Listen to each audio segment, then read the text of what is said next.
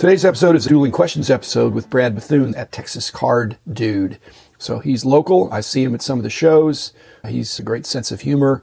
Enjoyed batting our questions back and forth. Wasn't sure what to expect, but I think he wasn't sure what to expect either. Thanks sponsors, Topps Panini and Upper Deck, Mike Stadium Sports Card, Burbank Sports Cards, Heritage Auctions, Hugs and Scott Auctions, ComC.com, and Beckett Media, Beckett Grading, Beckett Authentication. So here's the Dueling Questions with Brad Bethune. For those of you who know him, I don't think you'll be surprised. If you don't, I think you'll be pleased. Okay, Brad, this is Dueling Questions. You get to go first. It can be about the hobby, but it doesn't have to be strictly about the hobby, but it ought to have something to do with sports card insights, because that's what our wonderful listeners have come to expect and appreciate. So Brad Bethune, Texas Card Dude, hit me with your first question and welcome to the show. Thank you. I appreciate it. The question is a follow-up question to something that you said once on your podcast.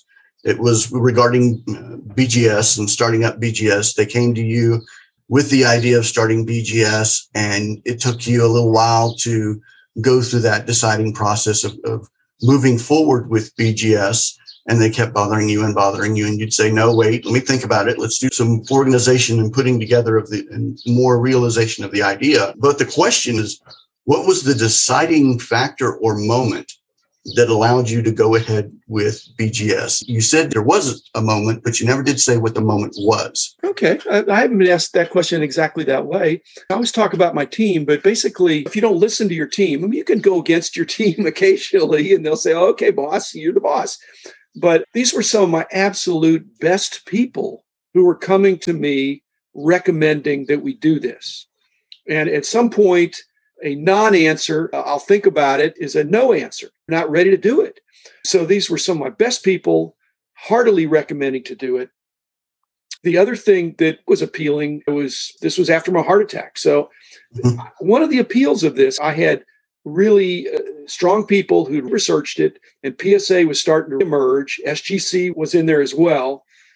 But this was an idea, Brad, that was probably not going to be as dependent on me as the price guide. So I think that's something I hadn't really thought about until you're asking that question. I did the condition guides back in the very early price guides, and I understand condition, but I was never going to jump into one of the grading seats and be a grader. I can grade cards, but I don't really have the patience to do the kind of stuff they have to do. I know cards very well. I can recognize counterfeits, but the difference between a 9 and a 9.5, I just don't have the patience for it. So it was less dependent on me, and I needed to trust my people. And I haven't been sorry. No regrets. I wish I'd done it sooner. That's the only regret. Okay. My question for you. What was it like to be behind Rich Klein's table and impersonate Rich for that period of time at the show a couple months ago? Oh, that's an awesome question. Thank you. He has an amazing inventory. So what was that like? First off, when he had to leave, I did the Scooby-Doo. You want me? So first off, it was an honor to even just be asked to do something like that. I took a heavy responsibility of being behind Rich's booth. Then number two, my limited knowledge of vintage and my knowledge versus your and Rich's knowledge is very limited. So what I did is I basically stood back there and said, okay, I kind of know what's in the boxes because I have dug through the boxes, but everything else is like, I don't know. So I started digging through what was in the cases, just trying to get a better idea while someone wasn't at the table. What happened was when someone came to the table, my 12 years of trade show experience and sales experience kicked in, and I was just friendly and started talking baseball cards. And what do you like to collect? Then I went, have you seen Hobby Hotline? So have you heard? So talking about Hobby Hotline and talking about the things that we talk about on a Saturday show basis. And Brad, it sounded like you didn't sell any cards. So did you help out my buddy Rich? I mean, he has 10 tables worth of material stacked up on 2 tables. He did. When he came back, he was very shocked at how much that I sold. When people said, I'm looking for X, and you go, okay, I think it's in this box over here. Why don't you dig until Rich gets back? And then he'll be able to give you a good price. Well, there were people that weren't there that long, and I wasn't going to make them wait. So I thought, okay, what do you think is a good price for the card? Well, they give me a good price, and we looked at the sticker price, and I'm like, okay, I know eBay comps is like 30% of what seems like a good deal. Then I went, okay, what would Rich do in this place? Dangerous thinking, but yes. Exactly. I just really took that responsibility heavily and just tried to be respectful of his cards, of his booth. It worked out where I was able, whenever he walked back, to hand everything's nominally marked, but then Rich's discount has a discount. That's right. Okay, your turn.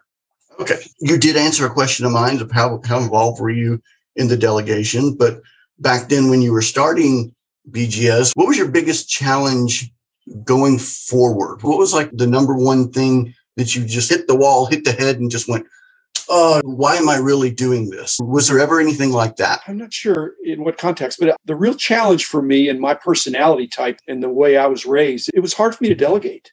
Mm-hmm. So I think one of the things that really came up is that, like I mentioned with grading, it was pretty clear I wasn't going to be able to grade all the cards.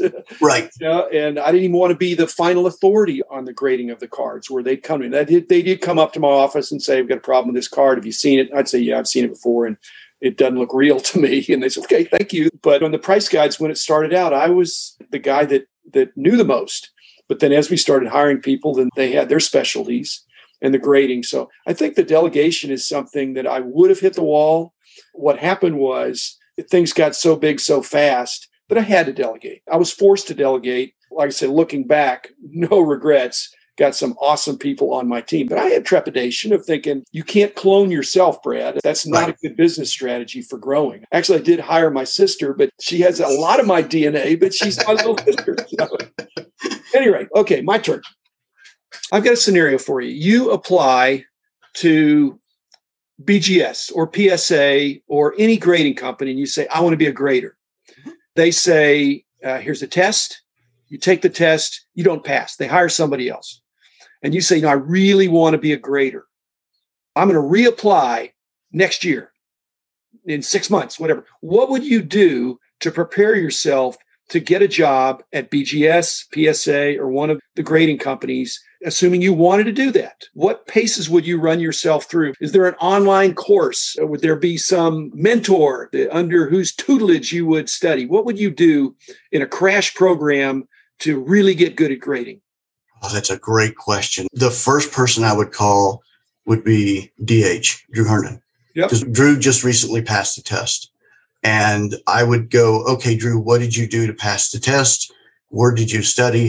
And really pick his brain on how I would do that. The next thing I would do is go to someone else who I find really highly respected, John Newman, who's graded a lot of cards, and ask him his opinion on what he looks. I've done this before, but I'd probably do this a little bit more of a deep dive going for a position or a job or anything like that.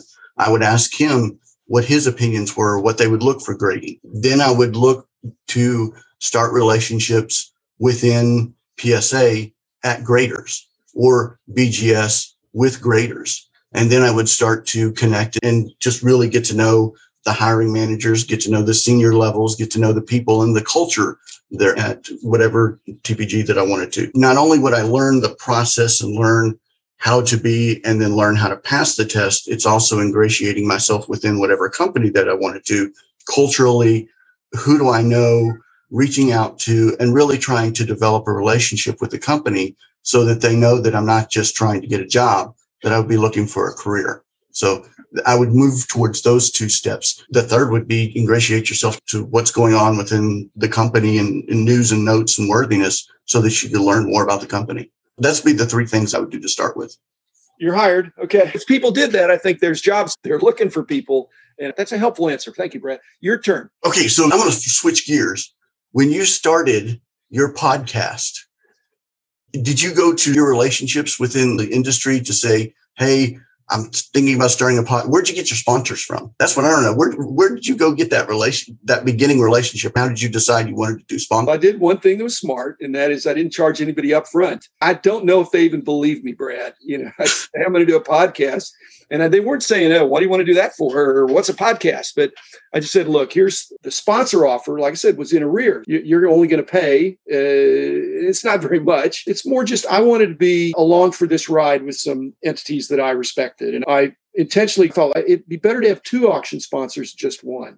It'd be better to have two card shops, better to have several card companies And ComC and BGS, Beckett Media, was sort of a no-brainer there. I just made a list, and there were some other people on the list. And a couple people said, let me wait and see. I said, sorry, there's no wait and see. You either want to go along for the ride or you don't. And there'll be maybe a time to get back on at some point in the future. But I've already got enough sponsors that I think people are tired of hearing the recitation. But they're all excellent companies that I'm willing to stand behind in the industry. I thought nothing against the breakers. There's a bunch of breakers out there, and I wasn't ready to pick. I had some of them on, and I'll continue to do that. But some of the fractional platforms.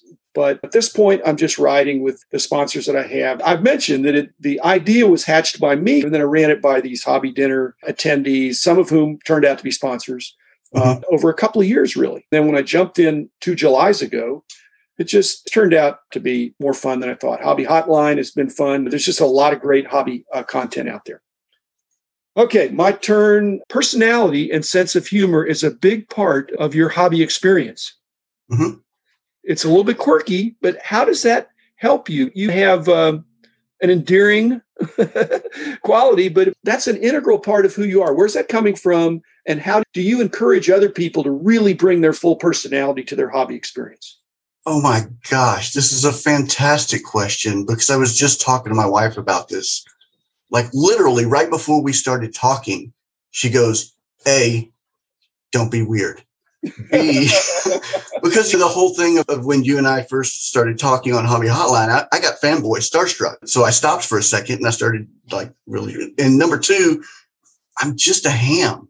I always have been. I've always been a chameleon and if you ever meet me at a show, I'm 5'2".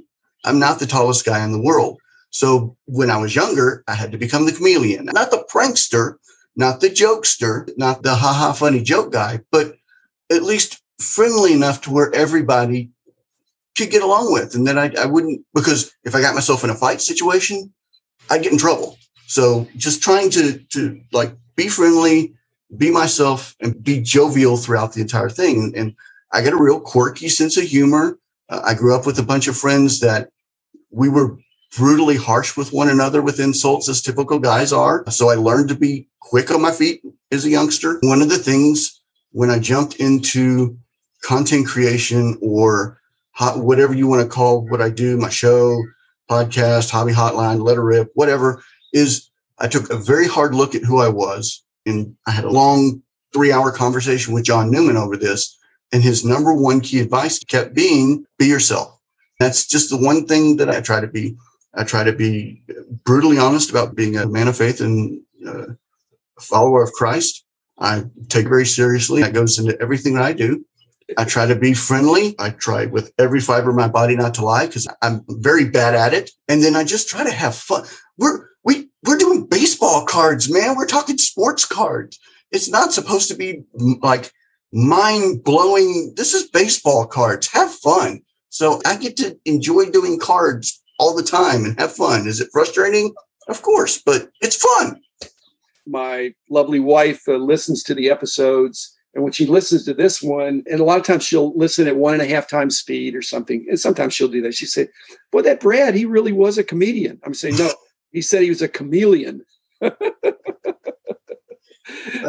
a chameleon comedian, Brad. So just take that to the bank. So thanks, everybody. Thanks, Brad Bethune. We'll be back again tomorrow with another episode.